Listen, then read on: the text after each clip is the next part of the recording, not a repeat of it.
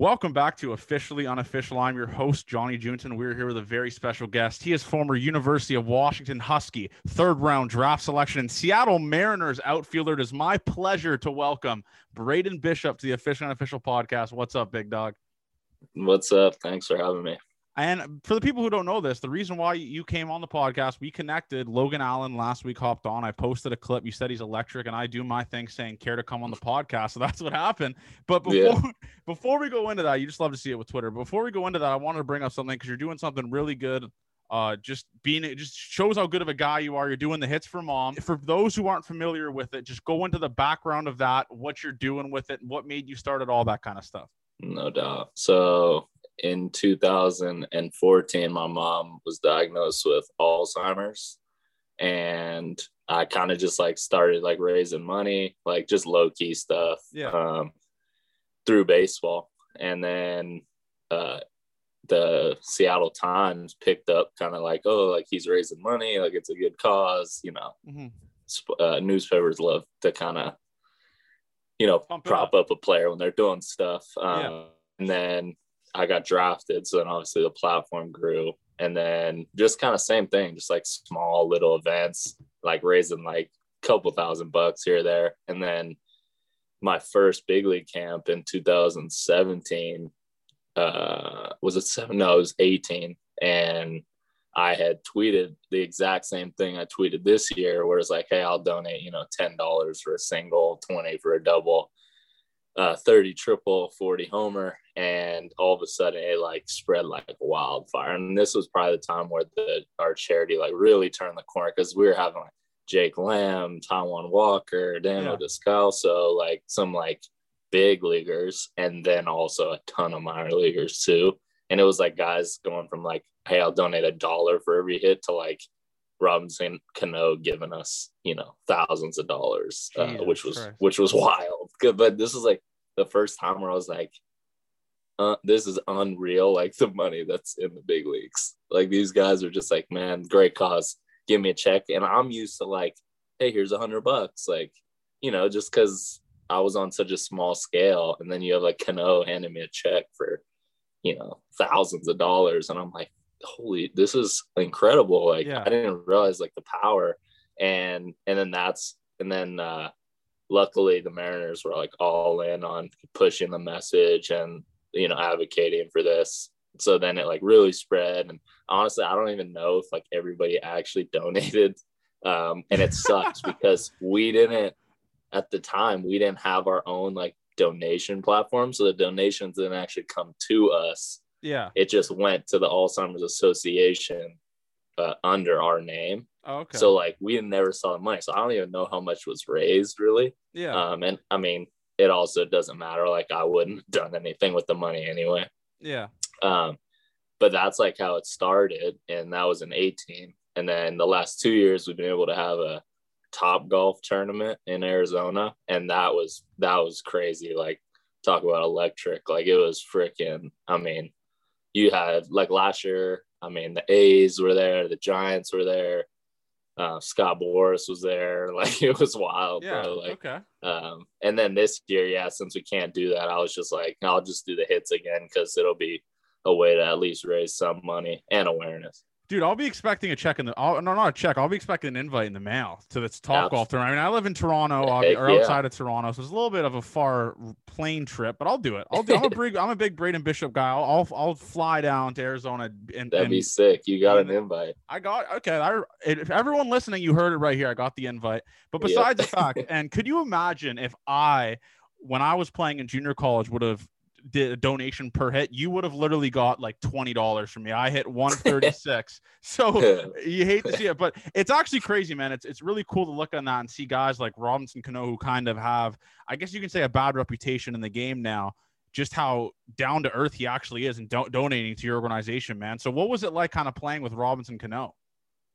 It was crazy, because he's I think in the game you have, your good play, your big leaguers, your good professional big leaguers, and then you have these superstars, and it's in every facet of life, the cars, the clothes, just the way he carries himself, the way he plays, it's definitely a superstar. So you're kind of just like, you're like kind of scared to like interact because like, I don't know what he'll be like. But like in my interactions with him, he was always super dope to me, and he always tried to help, and he would answer questions, and like totally the opposite of what I thought. And then obviously like him donating, he didn't have to do that. But it was kind of crazy because it was like that was the first time I'd ever like really talked to him. And I had just got out the shower and I was like, in the towel when he handed me the check. And I was like, God, this is, of course, like, couldn't be like 5 minutes later. That's incredible, man. And I wanted to let's go into the start here. So you played for the University of Washington. And I'm not too familiar with that school. I've bet on the basketball team a couple times because I'm a degenerate.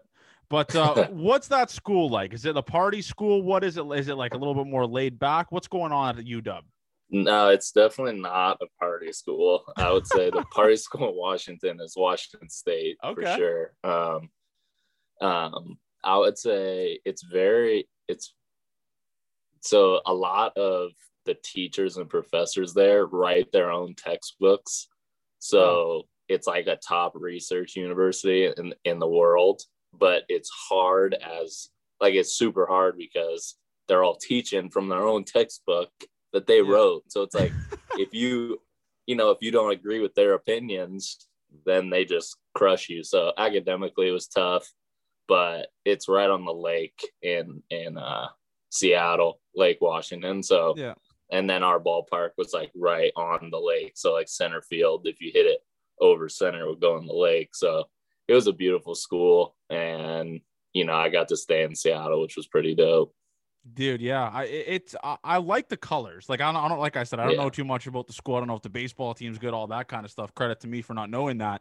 But like, it's just when I think of UW, I just think naturally of Gardner Minshew. He didn't go there, but he went to Wazoo, I believe. Is that what it's called, Wazoo? Mm-hmm. And when I think of I think of your school as like the academic school where all like the freak nerds go, like that are just crazy smart, and then you got Gardner Minshew at Washington State wearing jorts, which I started, by the way. So I mean, what was your time like there? Did you guys play each other a lot, and was there like a massive rivalry, or what was going on there? Oh yeah, for sure. The rivalry's crazy. And the first time my freshman year, we played them the rivalry weekend was the last weekend of the year. And it was in the middle. So like usually you go like 1 year you play at UW, 1 year you play at Wazoo, and then the third year you play at like a neutral site. I don't know why they do that, but there's a stadium like right in the middle of Eastern and Western Washington. Mm-hmm. So you play there. And so my freshman year I got hurt, so I couldn't go, but I watched on TV and it was like crazy, like packed. And I was like, damn, like, because you get a couple of thousand, like it's college baseball. Seattle's too big of a city. Yeah. There's two. You got the Seahawks, the Mariners, the Sounders, the rain, the storm. So like there's so much going on. So like who's going to come to a Pac-12 baseball game? And then my sophomore year, we ended up playing them the first time in a midweek game, and it wasn't a conference game. I think they were just like playing on our side of the state, so we played them. Yeah. And it was like 9,000 people, like standing room only in our new stadium. And this was a midweek. So I was like, holy smokes, like, this is crazy. And like, people are drinking, and like we had just built this new stadium and had like a beer garden, and fans were going crazy, and like, just like you felt, that was like the first time I felt like, damn, like this is what a rivalry feels like. Yeah. And I think we ended up winning 3-2. And then we went to Wazoo, and I think it was like Mom's weekend or something. So it was packed when we were there. And I honestly think we beat them every year, like won the series. But they did have a couple pitchers that were pretty nasty. Yeah, no, it's the Pac-12 is pretty good for baseball. I mean, it's not like, I mean, the Big 12 is crazy, or the Big 12, right? That's a conference. Yeah. What am I saying? The Big 12, the Big 10, you got all these nasty schools, but the Pac-12 is definitely underappreciated. But I wanted to go into you getting drafted third round. Humble brag, whatever, little chunk of change in the bank account for you. You love to see it. Where were you when you got drafted? How did you find out? And was the Mariners that one team that just kept contacting you, or did you not expect to go there? Yeah. so like school had just finished, and I was packing up my apartment because I was expecting, to get drafted by some team, go to rookie ball somewhere in the, middle of nowhere. And then the night before the first round, I called my agent saying like, hey, these are teams that are interested, but like, you're not the only guy that are interested there. So like how the draft shapes up, like who's taken, like our pitchers getting taken, our position players. And he was like, it's going to one of two ways. Like they're going to take pitchers early, and then like the position players, like they'll go with in like the 50s, or it'll be the opposite where they take position players early. So like those early pitchers, they'll fall to the 50s or whatever. And I think like the earliest I was hearing was like in the 40s. But they were like, it's a stretch. Like some things would have to happen. So, so I was like, I don't want to watch the draft, because like if you're pushing day one and you don't get picked, like you're watching the whole freaking day, and that's just a waste. And so then I end up not going day one, and of course I'm an idiot. I watched the whole thing. So you're feeling terrible. You go into the next day, and it's like 5 minutes to the start of the draft, and it was like I think pick 75 on day two. And I was like, shit, like I might slip.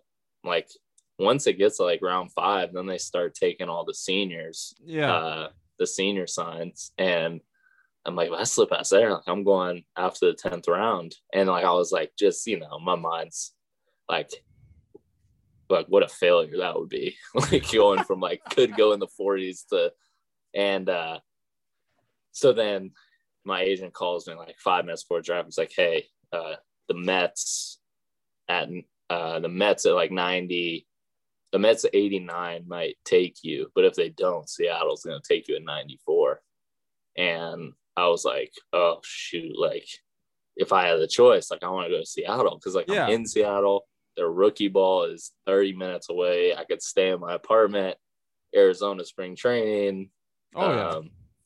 So it gets like 89 and I'm sweating. Like it's like just waiting to see what they do. And then they end up taking somebody else. So that's when I knew. But still, I was holding my breath because you never know. But anyway, the reason why I fell so far was it happened exactly the way my agent had said, where it was like they thought that all these pitchers would be gone early, but they all fell into the 40s and 50s. Like really good college arms. Yeah. And we ended up taking one of them, Andrew Moore. And he made it to the big leagues with us in 17. So yeah, but it all worked out in the end. I'd say it worked out. And honestly, credit to you, goes to show how self-aware you are, because at least you didn't pull a stunt where you had like a draft party on day one. Yeah, exactly. Like there's tons of people there, and it's like your name doesn't get called. Yeah, no, my brother did. I did not. Yeah, and I wanted to talk about your brother. We'll go back in your childhood for a second, because obviously, I mean, your family just breeds athletes. Hunter Bishop, electric DJ, electric baseball player. And then you have Braden Bishop here, played as in the show. Ever heard of it? So, I mean, growing up, what was that rivalry like, man? Because you both are dogs, so it must have been very unfair to be facing you two just on the street. Yeah, no, it was crazy. We were so competitive. I mean, we're separated about 4.5 years, so we never got to like play on the same like competitive team, but we always played each other. So whether it was like basketball, hockey, baseball, football, whatever, like I would never let him win ever. Like even if he found a way, I would like make up a reason why he couldn't win. So I think like that's the reason why he's like he is, like how he's so competitive. Because he like never won, but he was always like fighting. Yeah. And he's wild. Like he's wild. He's like one of the most gifted performers. Like I can't even just say athlete, because it's like everything he would do, it was like, damn, like you're so like raw at this, but like there's so much talent. Like whether it was like singing when he was like younger, and you're like what the hell's that? I didn't even know you could sing like that. And then, you have him like, he'll pick up a guitar and just start like crushing. And you're like, when did you learn the guitar, like the piano? And then also like he'll like play quarterback and be like, oh, I'm getting recruited by all these schools to play quarterback, and then just like randomly be like, no, I'm gonna play receiver, and then get a D1 offer as a receiver. Yeah, it's wild. So he got offered as a quarterback at a high school? Yeah, so he played quarterback his freshman, sophomore, junior year, and then he got banged up pitching. So he was like, well, I don't want to play football, so I'm gonna just play receiver my senior year. And then he just like went off, had like 60 catches, like just he's fast, big, whatever. And then University of Washington was like, hey, like we come play. And so he committed to play football at UW.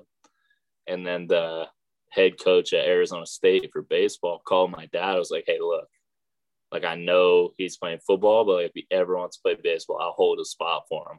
Wow. And then he went to his senior year of baseball and just went off, and like all these scouts were talking to him. He's like 6'4", like 180 pounds at the time. So they're like left-handed hitter power. And so then he, I think it's just like they greased him up, maybe like fluffed him up a bit like during baseball. So he was like, that was like the last thought in his mind. He's like, I want to play baseball. And then he did that. But then when he was at Arizona State, his sophomore year, he was struggling. He's like, I'm going to go play golf. It's like, but he's like a really, really, really good golfer. So I hate those guys. I know. All respect to your brother. He's a legend, future guest of the show. I despise those guys that like I'll be in the weight room every single day training, hitting in the cages, like taking ground balls, and this guy just shows up to practice and he'll just hit nukes. It's the most it's insane. It's insane. I know. It's incredible because if I did half the things he did, I'd be out of the game at this point. It's unfair, man. But you honestly have to take credit for how successful he is because you were a dog in high school. You were like, obviously you went D1. So he saw that and he was competing against the guy 4.5 years older that was probably the best in his class. So you got to take credit for that. He has to put that in his bio or some shit on Twitter. Absolutely. Yeah, it's all me, 100%. And I never let him live that down. But it is for sure. Like because, I mean, it sucks, like, growing up and people being like, oh, you're Braden's brother. You're Braden's brother. Yeah. Like, everywhere he goes. And, like, that pissed him off. I know it did. So now it's like, now people ask, like, are like, oh, dude, like, you're Hunter's brother. And I'm like, wow. Nah, like, F you, bro. Like, I'm not. I'm the older one. The tables turn, man. The tables they turn real quick. But we gotta go into the minor leagues here. I'm a minor league guy, and there's one city that I have to ask you about that you played in. This city has gotten absolutely torched, roasted on this podcast by literally every single guest. Every guest say this is the worst city they've ever played in. What was your time like in Clinton, Iowa? I have to ask you. I knew that. Shoot. So I would say it's probably the hardest 3 months of my whole life. Like, so there's no, like, now it's changed. Obviously, I don't even know if there's a team there anymore. I don't think there is. I'm not sure. So anyway, when I was there was no like apartments. So it was kind of like, I don't even know what to call them. They were like, basically like, if you built up like concrete blocks and then painted them like a tan color, like that's what these look like. And like, so I was like, I'm not living there. Like I'm not going to live there. And so we ended up finding a house, like, it just shows how ridiculous this was. So we met a realtor, and then she was like, oh, why don't you live with my son who just got a house? So we lived in this town called DeWitt, and it was like 20 minutes like north of Clinton. And it was literally one road. Like, you got on the freeway and it's just one road for like a mile, and there's like houses off of it. Yeah. And so literally all we did was sleep and go to the field, and that was it. Like, I loved road trips. Because you get like a hotel and it was like nice. So stayed there, and then the stadium was just run down. It was the first like month and a half was freezing. And the I'll never forget, it was like one night game, and it's like right on the Mississippi River, and there's just like thousands of bugs like everywhere. Yeah. And they like the light. So I'm playing the outfield, guy hits a ball, and I felt like I was in a snow globe. Like the ball was coming down, and and then just from like they would like shoot the birds with like a BB gun that were like stuck in the stands, and like put them in trash bags. And oh my God. And then they wanted to play like every single game, and it's like snowing, and it's like 9 p.m. and they're like, get out there, like go play. Jesus Christ. The visitors hotel had bed bug traps. Yeah, there's stories about that I think on this show. And the worst part about that is in the visitors dugout there was like no cement. There was no cement floor. It was dirt, right? I know. Yeah. So yeah. But it's funny because like the visiting clubhouse attendant at the time, his name was Garrett Eggers. Yeah. He picked me up from the airport when I landed there, and he was like, hey, like, I've lived in Clinton my whole life. Like, I just want you to know, like, it's going to be different. And I was like, oh shit. Like, this is like my first, like, but he ended up being like one of the dopest dudes I knew out there. Like, I still keep in touch with him, but yeah, I mean, I'll probably never go back to that place again. And I say that about where I played. I played junior college in Nebraska, McCook, in the smallest town in Nebraska. And I literally say this, like, I'll never go back. I want to make a pact here. The only way I go back is if they retire my jersey with how big this podcast is getting. That's the only way I go back to McCook, Nebraska. I will drive around it. I can't even put that in my mind how small and weird the town is. But dude, like, and with Clinton, Iowa, do you think that major league teams do that to kind of make you want to work harder to go to the show? Because there's no logical reason as to why there's a team in Clinton, Iowa, right? Yeah, I mean, I think honestly it just goes along with like the like grimy grind of the minor leagues. I remember like my first week there, on the wall you had like, it has like in the clubhouse it had like past big leaguers or whatever. So like every team that had been there, whatever like organization it was, like it would say. So it was like for us, it was like Kyle Seager and guys like that. And I remember like looking at that and I'm like, damn, like all these guys have been through here. Like, and then when I left, I was like, they probably all said the exact same thing. Like 100%. Dude, and every guy says, I almost quit. Dude, because it's just different. It's insane. And honestly, like, could you imagine a guy as big as Kyle Seager, like just a hot shot? Like, I think he was a first rounder, right? I don't know if he's a first rounder. Could you imagine like a first rounder who just signed for like $5 million? He's in Clinton, Iowa, looking around like, is this worth it? Is this worth it? It's crazy. I'm pretty sure they, with us, and I don't know about Miami when they were there, but I know for us, like we sent some first rounders like down, not because they weren't like doing great, but it's like mentally, like to just like get out of there. Yeah, no, for sure. It's different, but I guess it's all part of it. Like, it's a part of the grind, man. It's like a story. It's a story you can bring up to like a superstar, because I guarantee you, guys like Mike Trout, all these kind of guys have went through there. I'm assuming so. They have. So it's like a conversation starter. So thank you, Clinton, Iowa, for starting conversations in the show. Yeah. But the next town I want to bring up is Donnie Walton gave an electric story about this town. He said he was playing in the middle of a game and there's gunshots and shit in left field, right field. Modesto, California. What's it like playing in Modesto, man? Well, so I had like the most wild experience because the year before Modesto, we were in Bakersfield. Oh, okay. Yeah. Which is like a little more south and like more like central, like southern central. And there was literally a guy that climbed the light pole with a gun in his hand. And like we turned around and we're like, what? And like sprinted off the field. We're like, what is happening? Like the police and fire department had to come out because it's like this guy who's just like higher than a kite, who's like up with a gun.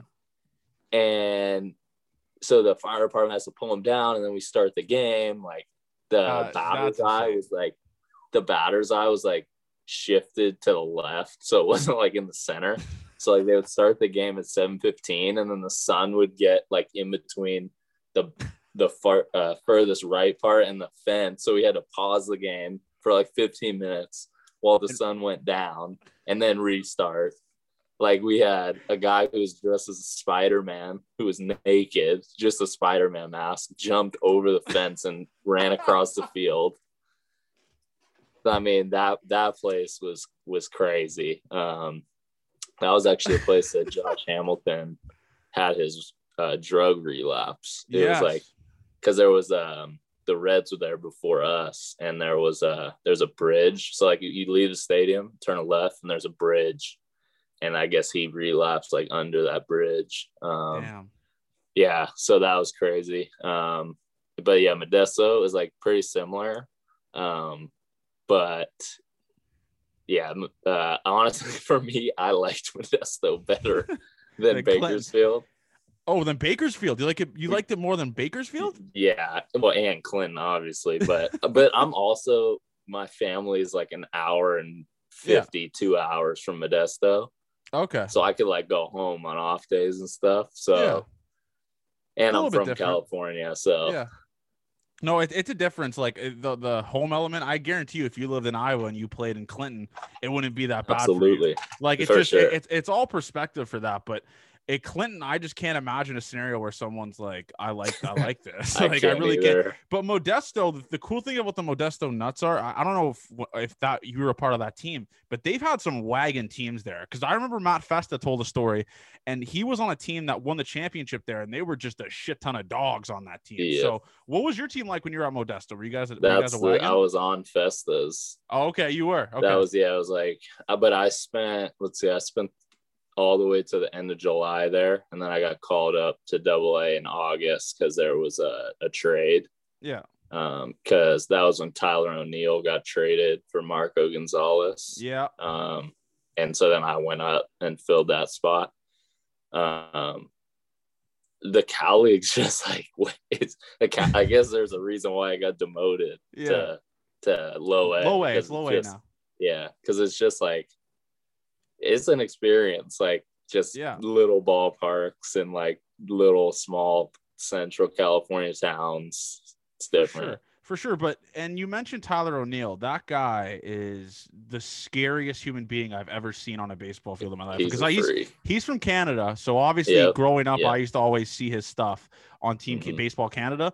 What was it like just kind of seeing this human being in person squatting 6 plates for fun? Like, this dude's fun. Like, he's insane. Yeah. Oh, yeah. No, I remember people telling me before I met him, like he's different, like whatever. And I remember meeting him and I was like, this is the coolest, like chillest. Yeah. You know, he's just like, he's like such one of the boys, you know? And I'm pretty sure his dad was like weightlifter. Yeah, bodybuilder. Yeah, bodybuilder. So just like some of the stuff, you know, because you have like your baseball lifts or whatever, and he's over here doing like chest press and like flies and like, you know, like bodybuilder. Yeah. But no one says anything to him. Like none of this, you know, because it's just like, let him do his thing. And then he would go out and hit 30, you know. He's a freak. I mean, for how big he is and how fast he was, like, freak. I don't get how, because obviously if you look at the game of baseball, you look at guys that like they're not yoked, but they mash. But you see guys now like Tyler O'Neill, like what's that guy, Michael Lorenzen, who are just literal have arms the size of thighs.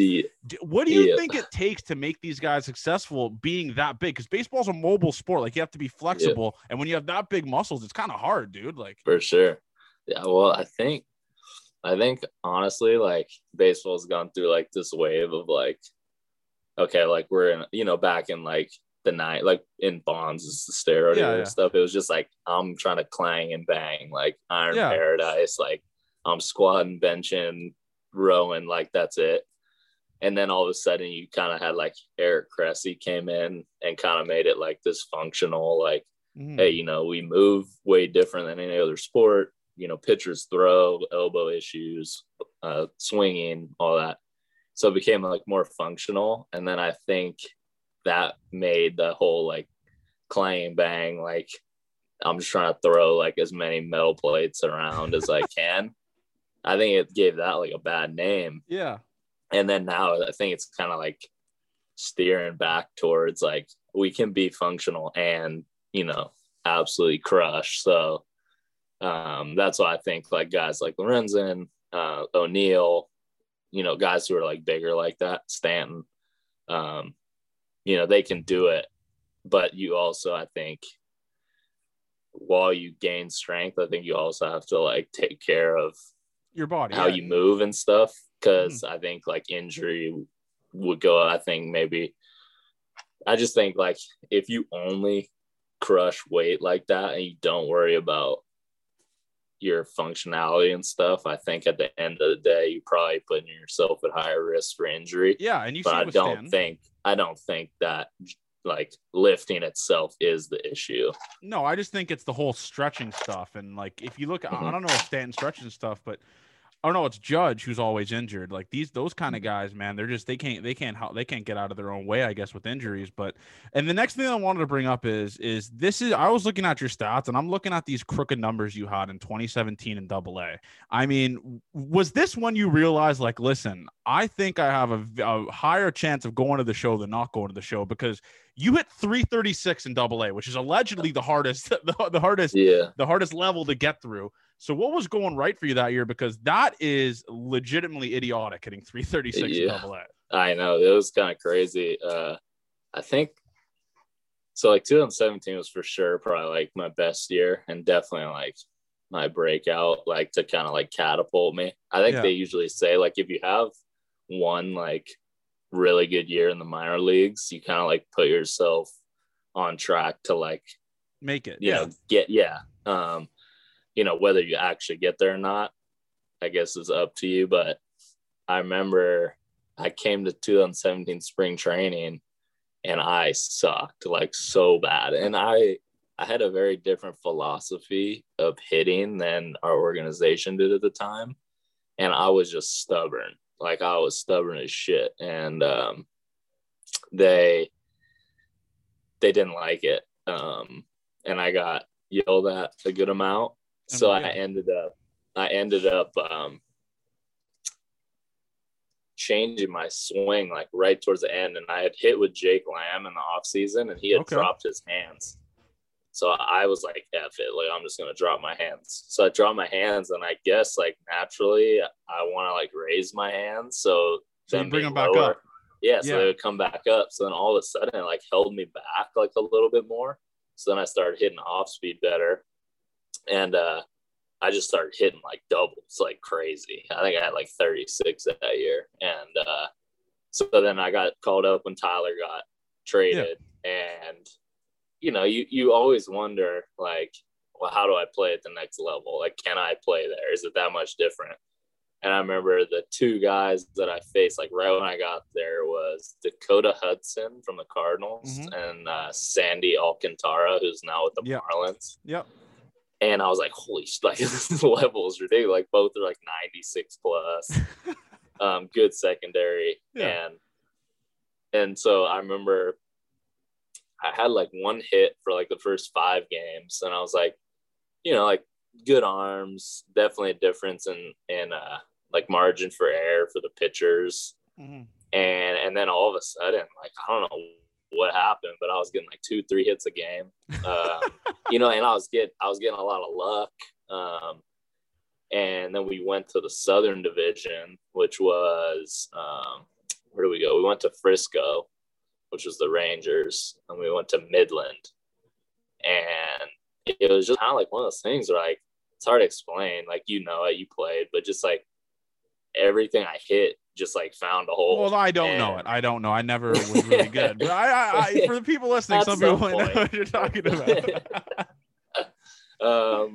But yeah, so then I ended up, you know, and the thing that sucked too is I think I was at like 360, and then there was like a couple games where I like didn't get a hit, maybe like an 0 for 5. I think my birthday I was like 0 for 5 with 2 strikeouts or 3 strikeouts. And then so I dropped to 336, which I'm not complaining about. But but then I went to the fall league after that. So yeah, definitely it pushed me in the right direction. And when you're hitting that well, I don't know if you're a superstitious dude, but I was. When I would go 1 for 4, I'd think I had a great day. So would you be just doing the same shit pregame? Like, if your sock wasn't put on, like your left sock wasn't put on first, are you like, I'm fucked? Like it. Yeah, you're one of those dudes, sure. Huh? Yeah, because like usually I'll change, I'll change before batting practice or like after batting practice, I'll change and take a shower and then change into my uniform. And I have to like remember exactly like, okay, what did I take off? Like what sock did I take off first? Like, like what hangers, like what pair of sliders did I wear yesterday? Yeah. What shower did I use? What did I eat? And then I would just like roll from there. And like, people were like, oh, try not to get superstitious. But like, when you're like doing well and just like, you don't want to mess it up. That's not going to be the reason why it gets messed up. Especially at that level, man, especially when you're kind of on the brink of like going to the show and you're just mashing obviously 336. If you're mentally not there with the pregame routine and stuff, you're screwed. Like obviously being superstitious isn't that good. It's not healthy majority of the time, but it's a part of the pregame routine. So do you eat something like pregame every time you play? Now what's easier now just because you got you have a bigger spread and then they can make you whatever you want. But back then it was I always eat fruit just because they always have that. But I'm telling you, like, you go and make it through like so many innings without having to go to the bathroom when it's like Costco meatballs and like just some like nasty frozen food, you know? Okay, I understand that. So that makes sense. I would stay away from that. I respect that. I really do. I mean, that's just showing that you care about your body. But have you dipped into the smelling salts aspect of the game, or you're not a smelling salts guy? Have I? I think I've done it so much it doesn't even. I don't even smell it anymore. It just like goes by my nose, and I'm like, what? We need to get a pregame video of you doing smelling salts before, like, let's just say you're running out to the field. That would break the internet. If you want to grow the game of baseball, get a video of Braden Bishop ripping smelling salts pregame, running to the outfield. It's incredible. It's the most electric thing ever. I'll do it. Mariners hire me. I'll go in the dugout. I'll film Braden Bishop taking smelling salts, and you can fire me the day after. I don't care. I just want to see it. And then another guy you came up with is a guy that I call the cowboy, Donnie Walton. What's your relationship like with Donnie? Because I saw you tweet the other day. He's the funniest dude in the Mariners organization. I agree. Yeah. What's it like playing with Donnie, and what's your funniest Donnie Walton story? He's the guy you absolutely need in your clubhouse. Yep. Need. Because even like when he's down, like it's still hilarious. If he's upset, like it's still funny and he'll still laugh with you. He's definitely like not only that, but he's just such a like for the boys, like everything he does. Legend. And legend for sure. And gosh, I have so many Donnie stories. Let's see. What's my funniest Donnie story? But one of them was him. So me and him were like, okay, let's live together in Modesto. And so we find this apartment. It's like 2 bed, 2 bath, and it's small though, because like it's California. So like the rent is wild. And so we get this apartment, and then 2 other teammates needed to stay. So we're like, hey, you can move in. So like one guy's living like in the kitchen, another guy's living like by the fireplace, and then we had the 2 rooms. And I'll just never forget, like Donnie is like, he's super, like, him, he's like very welcoming, and like he's like, yeah, bro, like whatever, like just come through. Easy going. Easy going. And so at some point, like he starts sharing a room with one of the guys, and like I went in there one day and there was just shit everywhere. And like I don't know what happened, like whether it was just like the season or what, but I mean there was shit everywhere, and like shit that I didn't even know you brought. Like there was like TVs and like shoes everywhere, like shirts. And I'm like, I didn't understand how it turned from like him and I to then just an absolute pigsty. 4 dudes. Yeah. It's just a minor league story, you know. That's electric. And here's a funny minor league story that Matt Festa told. I was wondering if you were there, if you were actually the culprit that did it. He told a story about a certain man that was at a bar, and I believe he pissed himself in the center of the bar on purpose. Do you remember that story? I don't remember that one. I must have been gone. It must have happened. Did that happen when they won? Yeah, it happened when they won. Okay, so I had just left. So anyways, the story goes, and Matt Festa didn't say the name, respectfully, good guy, salt of the earth. He said that they did like the odds game where it's like 1 to 10. What are the odds you piss yourself in the middle of this bar? And it was 1 to 10, and Matt and Festa got him with the number. So the guy just lifted his hands up, went to the center of the bar, and legitimately just pissed himself. So that, I mean, it's an insane story. That's minor league baseball, man. That's electric. Oh my God, that's incredible. You got to find out who that was. I wonder if he's still in the system. I'm going to do some digging on that one. Because that guy is a legend forever in this podcast. We made that story. It's just an electric story. And then, man, Matt Festa is a good dude. I fucking love Matt Festa. He's such awesome. a legend. I hope like, obviously he's coming back from surgery, but I hope he just like buzzes I this do year. Too. He will. You guys have a lot of good dudes, bro. Like in your system, you have a lot of good guys, man. You got Donnie Walton. I don't know how close you are with Jake Fraley, but he's a good dude as well. He's and awesome. Then you have Matt Festa, Donnie Walton, all these guys, and then you. So it's just what a system to be a part of. But a couple, like obviously there was some turmoil in the system, like this week with your owner, kind of talking shit pretty much. Like, so where were you when you found out, or your former owner, where were you when you found out that all this shit was just said, like just a colossal meltdown this guy had? Yeah. Let's see, where was I? I think I was traveling to spring training. And then like obviously anytime you see like that kind of attitude, it I mean obviously like sparks emotions, you know, like players are hurt, you know, even though we understand that like that's like the business side. And I think if you talk to any player, you understand that that's the business side. But like like on my end, and obviously like I wasn't named, it didn't like affect me like so personally. I understand like there's certain things in there like that affect generations of players, but like that attitude does not reflect like any of the Seattle fan base. And like when I think about it, like obviously I'm super grateful to put on the uniform, especially in Seattle. Like I have roots there. But like I don't put the uniform on for anybody but the fans, you know. For sure. And like they are our team. So like even though we have owners and management, stuff like that, you know, they make business decisions. We know that. I mean, you know that. I think everybody knows that.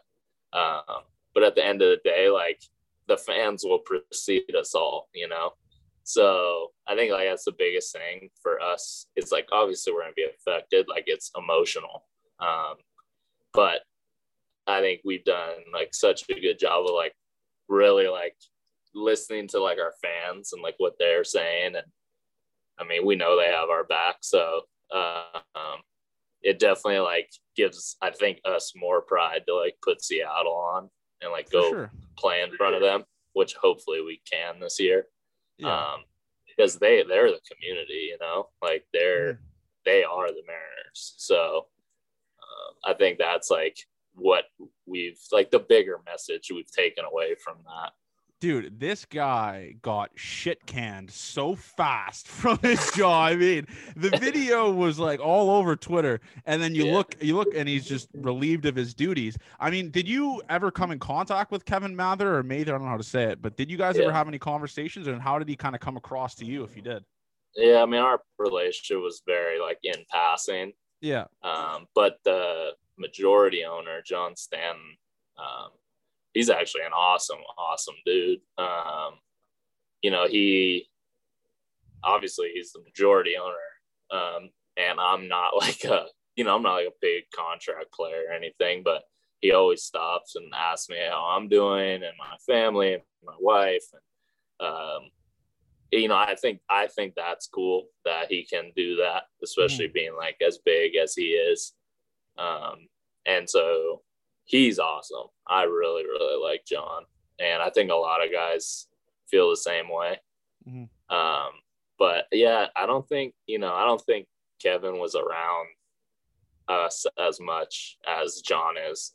I don't think baseball has the kind of aspect that you see with like Mark Cuban, where the owner is so close with the team, right? Baseball needs that, man, because if you have a psychopath owner like Mark Cuban who's sitting behind the dugout, like going crazy during like the games and stuff, that's so cool to me, because you see these owners in baseball, like you said, you've been in the system since 2015, correct? Or 20, and you've had one conversation with Kevin Mather, and he's one of the owners. Like it's crazy to me. It really is crazy to me, but that's beside the fact. But he was talking about one guy, and I got to ask you about this dude, because I've seen highlight videos of Mariners fans stroke themselves to this dude, Julio Rodriguez. Is this dude legit? What's this dude like? Yeah. So like, I would say the best way I can make you picture it is like, if you like filled a sock with sand and then you hit a home run with that, like just imagine that sound. It's kind of like like when he hits the ball, it sounds like you shoot something out of a cannon. Like it's different. Like I was watching him take BP today, and it's just like, I mean, it's like explosive off his bat. And obviously he's super young. I think he's 20. So young. Like he's got plenty of time. Obviously people want him to be like the savior of Seattle, like right now. But I think by the time he's 25, he's gonna be, if he's not on like a Tatis level, I think it's gonna be pretty freaking close. That's insane. If you're a Mariners fan listening to this right now, you're probably saying, holy shit. Like, I mean, because obviously you don't get to watch him that much, but just kind of hearing it from a guy that's seen it day in and day out at spring training, this guy's a freak. And another guy who's a freak, who I've had my eyes on for a while, he's also yoked, Jared Kelenic. Yeah. This guy is insane, his bat speed. What's it like just watching him also? Yeah, he actually is very similar in terms of like how he's received to what Tyler O'Neill was. Like very mixed on like how people viewed him. So then like you don't have like a clear picture of like, like if somebody explains me to you, like you'll have a pretty good idea. When you interact with me, like I kind of knew what I was getting into. But with like Kel's, like you don't really know, but then you meet him, you're like, this dude is so dope and like chill, and he's like very confident. I mean, obviously very talented. And I think the coolest part about him and Julio is like they have so much confidence in their ability. And I think in order to like take a team to the top, you need that from your best players, like where they never, even if they're struggling, like they don't question their ability. They know it's like only a matter of time before they break out. And I think that's what those two guys have. And yeah, he's another freak, like just jacked. And like he was like power cleaning like 325 yesterday. It was butter. Like it was wild. My God. Dude, that's just insane. But let's go over to when you get the call to the show. Everyone loves hearing these stories. Where were you? What happened? Did your manager prank you when you're getting the call to the show? What's going on here? Yeah, I got a pretty unique story because it was 2019. We were going to Japan to play the A's. And so like I knew that they were taking, I think the roster was expanded from 25 to 26. And then I knew that they were taking 4 extra players. So I think it was like 2 pitchers, a catcher, and a position player, just like in case. So I was like, well, I know they're not going to take me as like an alternate because I think they would rather me stay and like get at bats and whatever at spring training, minor league spring training. And then I got to spring training, and Malik Smith was our center fielder at the time, and he had hurt his elbow. So I was like, holy smokes, like this is an opportunity, because it's like a short spring training, because we were going to Japan like middle of March. And so I was like, God, I got to do everything I can. And like, it was just kind of one of those things where, like, kind of like in when I was in AA and I hit 336, like everything I hit that spring was a hit, and it was barreled. And I was like seeing the ball really well, hitting a ton of doubles. I think I hit 3 homers in like the 20 games we were there. So like, I definitely like took advantage of the opportunity. And it was like maybe 1 week before we left. Like, I think it was like Friday, and we were leaving like the following Wednesday, and I still hadn't heard anything, but like my agent had told me like, hey, if everything's the same, like you're going to go. But yeah. I hear things all the time, and things aren't actually the way it's said. So I remember we're taking BP on that Friday, like getting ready for the game. And our manager just like quickly pulled me aside during BP, and he's like, hey, like, you can't tell anybody, but like, do you want to go to Japan? And I was like, what? Like, yeah, no, dude. Bro. I think I said, yeah, I think I was like, F yeah.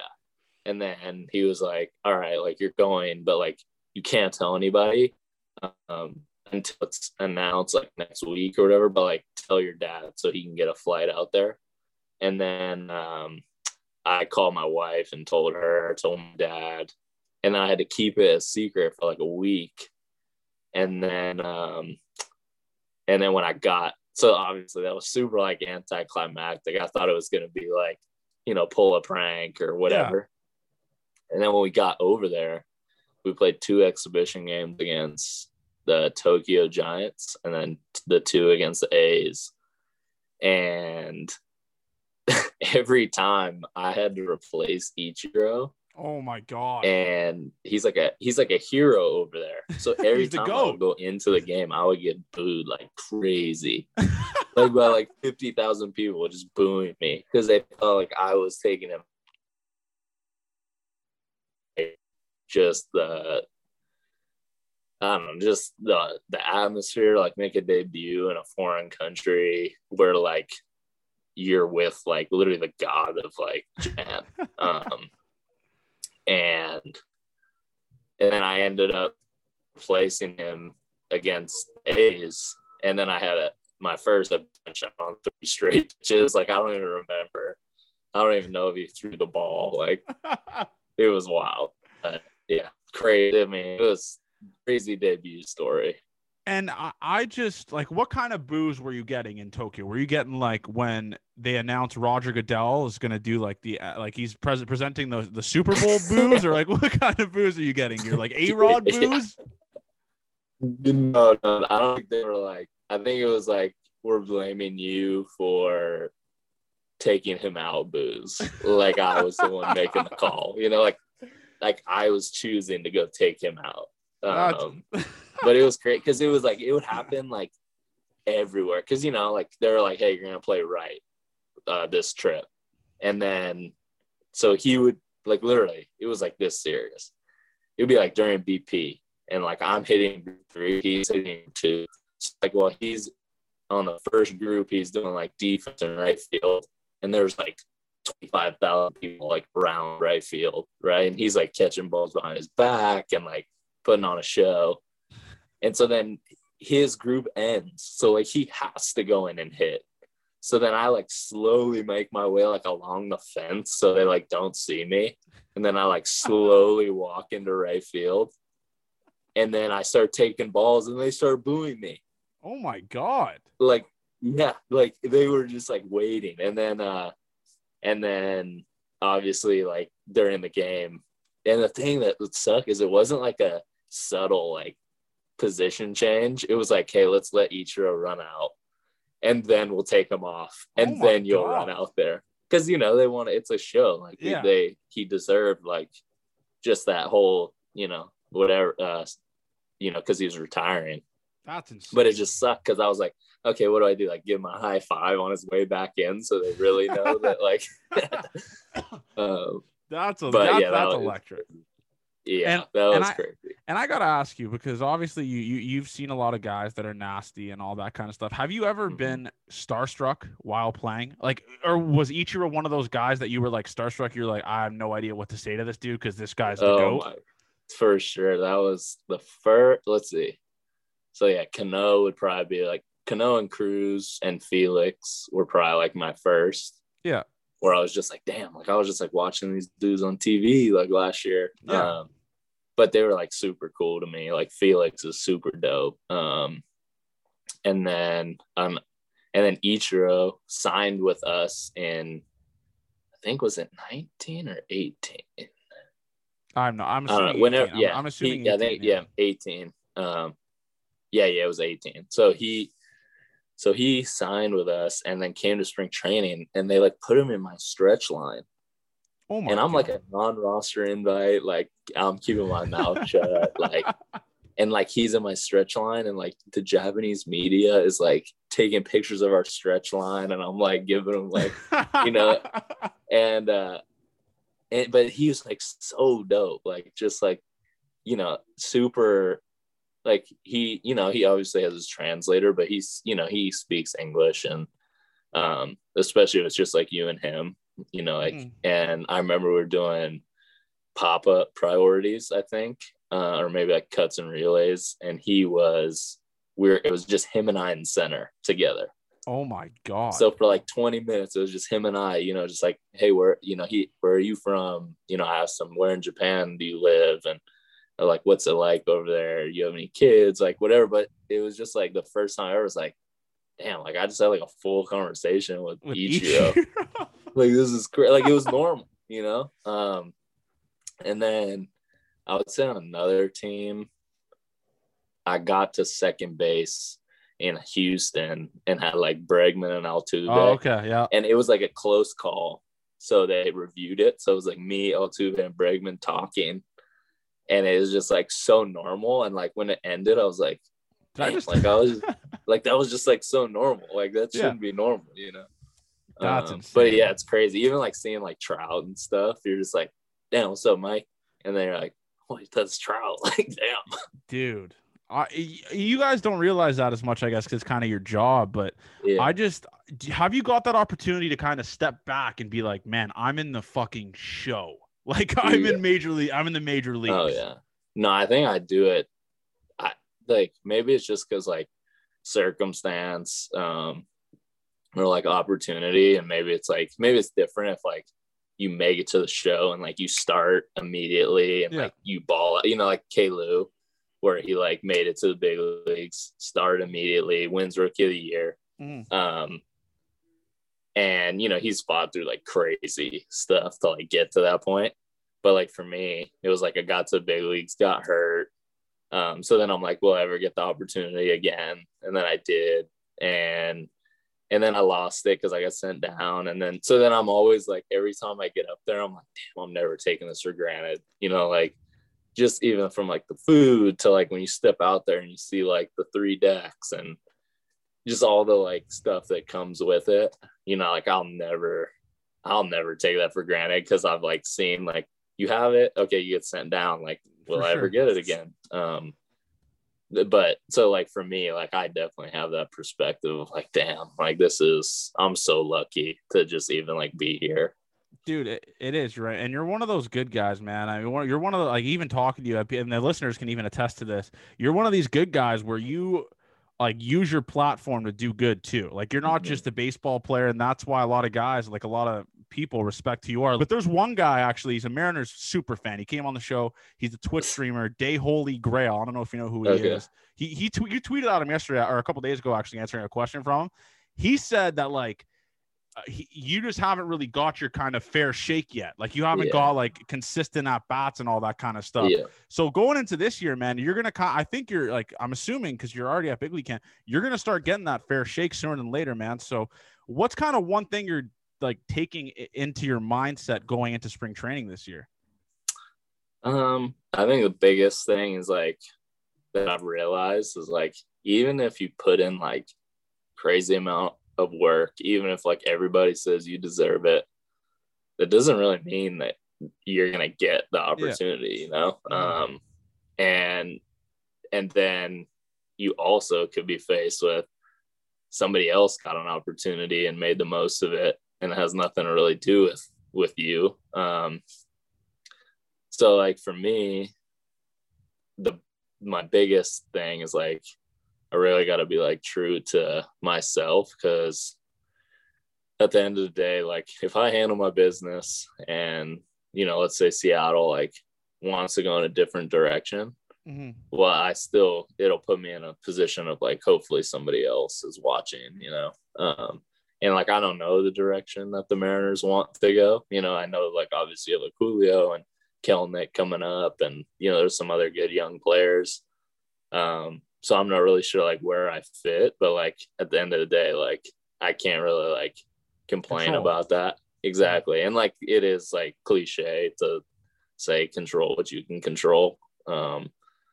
But like, I think you really have to be like intentional to the work that I'm doing. Cause if I do, like last year, for example, like it got to a point where it's like, okay, I'm not going up the rest of the year. Like they have who they want. Like there's like 5 games left.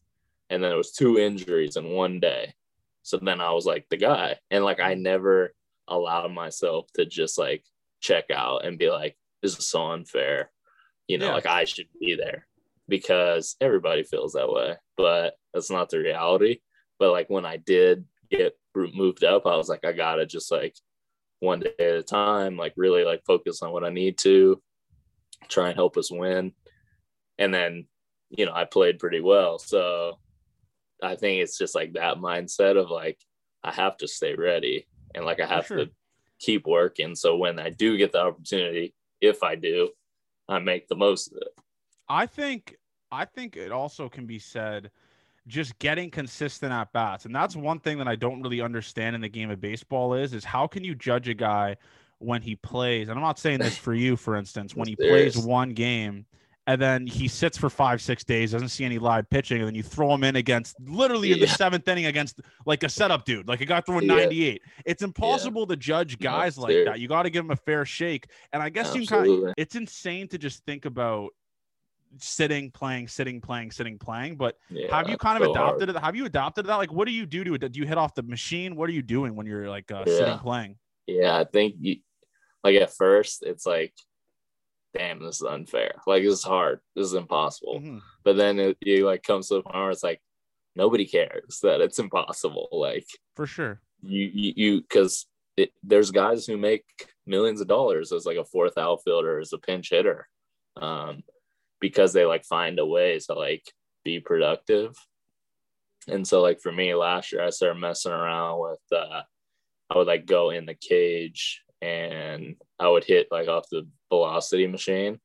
And then I would have one of the coaches in there like throw, like he was a pitcher. So like curveballs, sliders, fastballs, changeups. I'd go through like full at bats. So then at least I was like competing. And then when I would get in the game, obviously it wasn't the same, but at least I still had that mentality of like, I seen spin, hit velo, you know, so then I felt like I could compete. And then also one thing that helped me was like, I started putting myself back in like a college mentality a little bit, where it's like, you only play Friday, Saturday, Sunday in college, and then you sit the whole week and then play Friday. So it was like, I kind of thought about like, okay, I'm just going to put myself back in college. Like I'll play 3 days a week and I'll sit 4. And then it really helped, because then I could, you know, then it wasn't so much like I was looking for the excuse of why I wouldn't do well.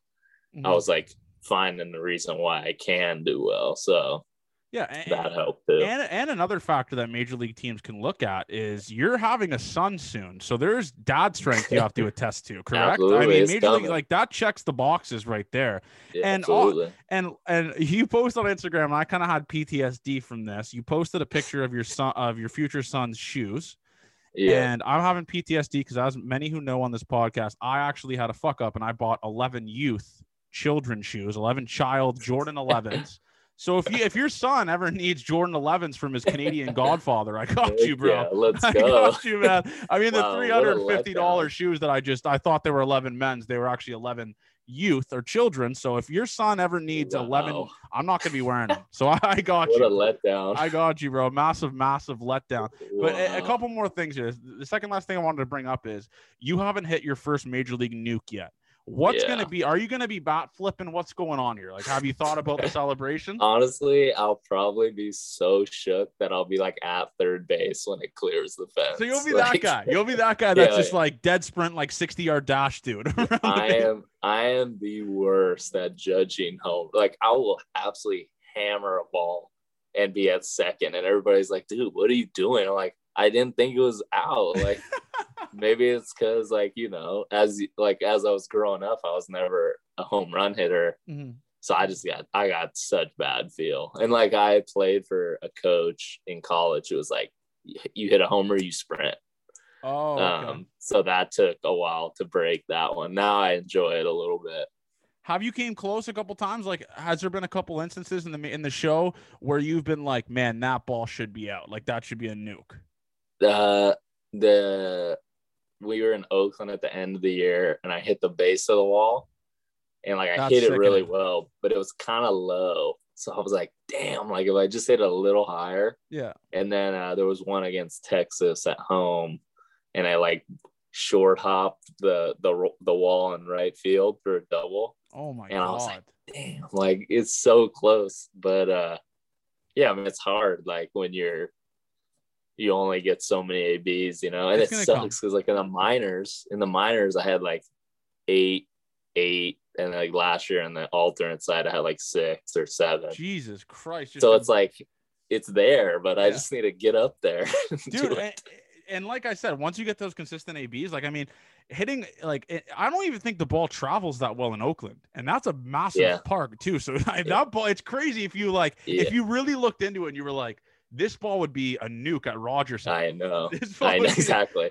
Exactly. It's insane, man. And this another thing I wanted to bring up is, who's one pitcher you faced in the majors so far where you're like, what this guy's throwing is not a baseball. Like, this is a frisbee.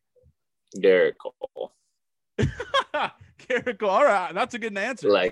It's crazy because like I didn't face Verlander the night before, but then we faced Cole the next day.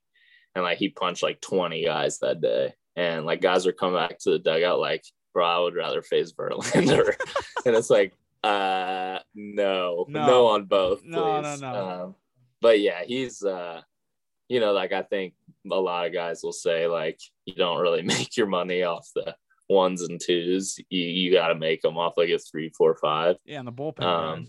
Yeah, right. And so like just being able to see it was cool because it's, you know, he's a 1%er, you know. What was running through your head though? What was running, like, for instance, you step in that batter's box, right? Yeah. You go from facing like the guys at not the guys at the alternate side, but you go from facing like AAA dudes, AA dudes, and you look at the mound and it's the $300 million man, Gerrit Cole, the most. What's running through your mind, man? Yeah, so I remember I was hitting like 8th, I think, and I was like, I'm gonna like cheat, you know, because he's throwing 99. So I'm like, I'm gonna cheat. I'm gonna try and pull it. And he threw me a first pitch slider that hit the grass, and I swung at it. So I was like, damn, he's got me. like he's got me at this point. But I remember I like fouled off. I actually had some like pretty good at bats against him. Like it wasn't just like 1, 2, 3, sit down, see ya. You know, like I got behind every time, and he punched me out.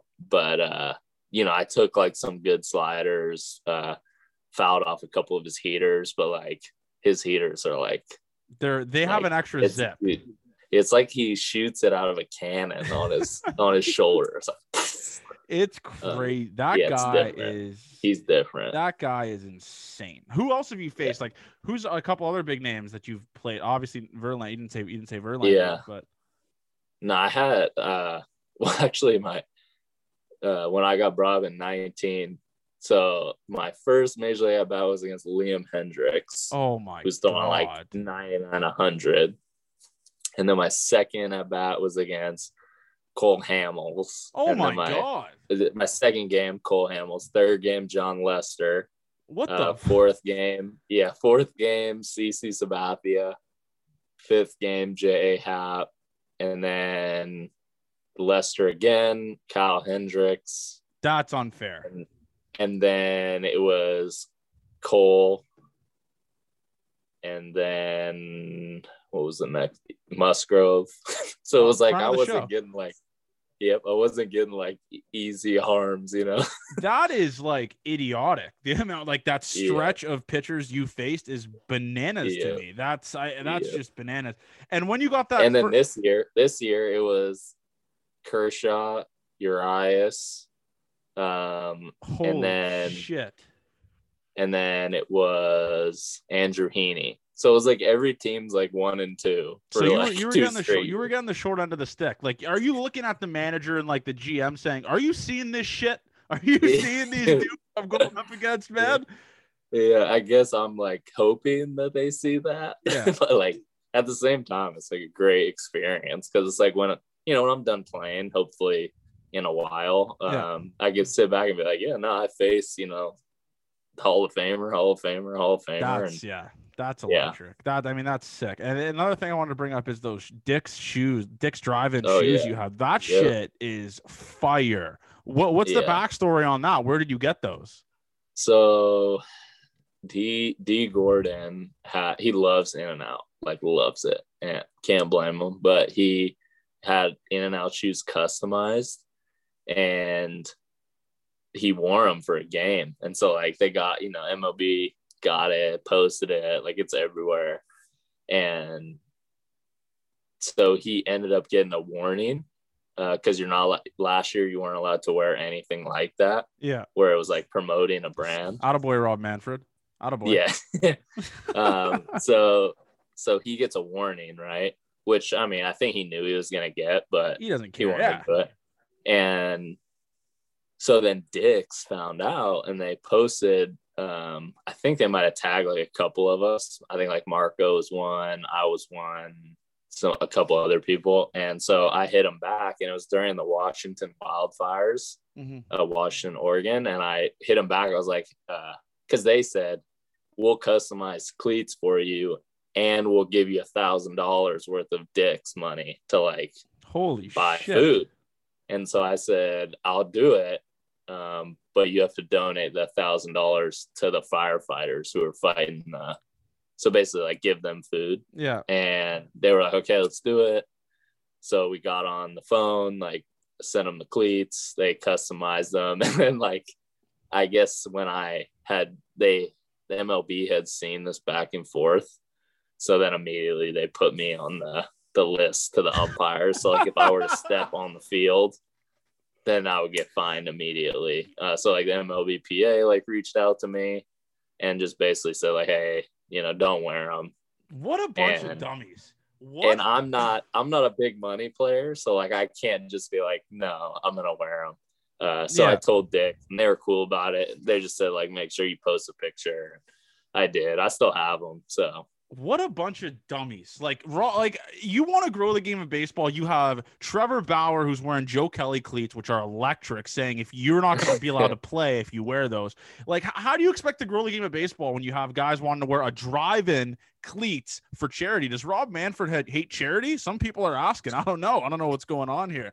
But this is the second last thing I want to bring up. I know I said that earlier. Can we get on the record that this is the most electric baseball podcast on the planet or that you've ever been on? Let's get that on the record. Absolutely. That's 100%. I mean, I'm a big Braden Bishop and Hunter Bishop guy, I guess you could say. I wanted to mention this. I'm going to try to find a way to end this show with his song, I'll Go. Are you a big fan of that song? Yeah. I love it. That song's such a bad. I think I played it, not over exaggerating, 15 times today at the gym. Yeah, like it's just a banger of a tune. So I'm gonna end it with that. But the last question I wanted to ask you is this: what would you say is your favorite moment so far in your career? What a question, by the way, to end the show. Humble brag. Yeah. Shoot.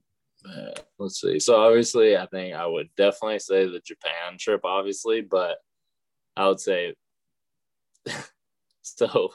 I had heard that, and this is a weird one, but like I enjoy it because it just kind of like it encapsulates like Boston.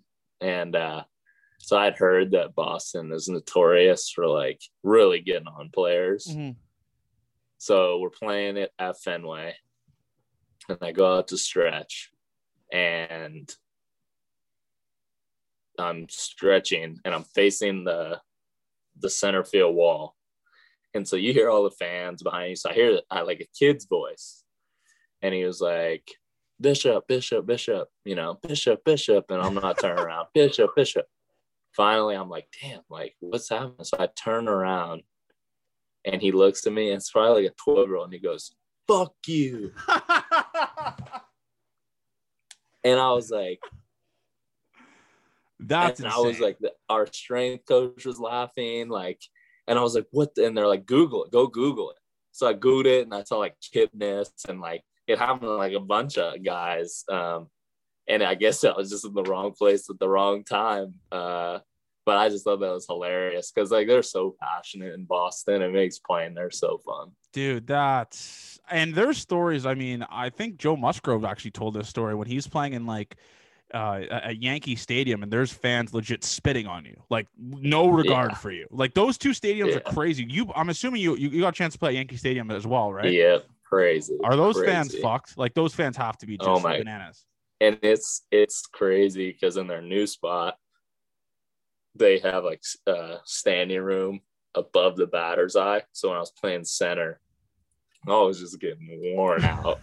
Like it's like the inning's over and you're like, thank God, I need to go back in. Like, yeah, you know, like it's just, they're so passionate, and it's Yankee Stadium's like a baseball mecca. Like it's so big that, and the lights are so bright that like you can't even see the third deck from the field. Holy because it's like so high and so bright. It's crazy. That's insane, man. Anyways, though, dude, I mean, after this interview, I might have to, you can see the jerseys behind me, a couple jerseys sent out. I might have to get a Braden Bishop jersey. Yeah, we're going to have to get one back there. So I might have to retire you on the podcast wall. Like your jersey might have to get retired, a whole jersey ceremony. Yeah. But anyways, man, I really appreciate you doing this. Mariners fans, you got a good one with this guy. Hopefully the Jays make some sort of acquisition to get Braden Bishop on the Jays. We'll figure that out. Need a couple outfielders. So anyways, though, man, I really appreciate you doing this. You're a legend. I can't wait for the people to listen to this, and good luck this year, bro. I'm really fired up for you, man. No doubt. Thanks for having me.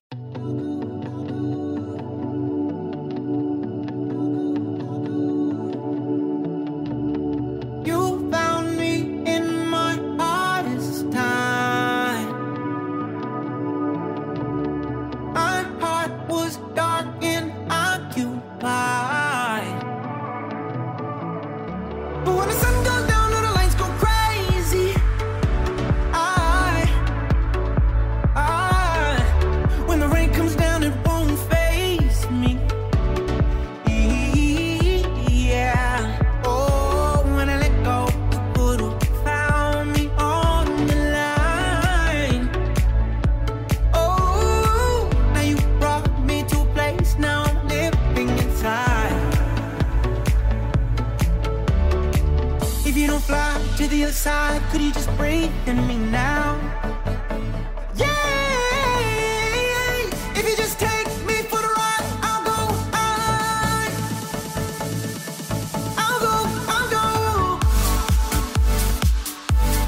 Anywhere with you. I'll go, yeah. Anywhere with you.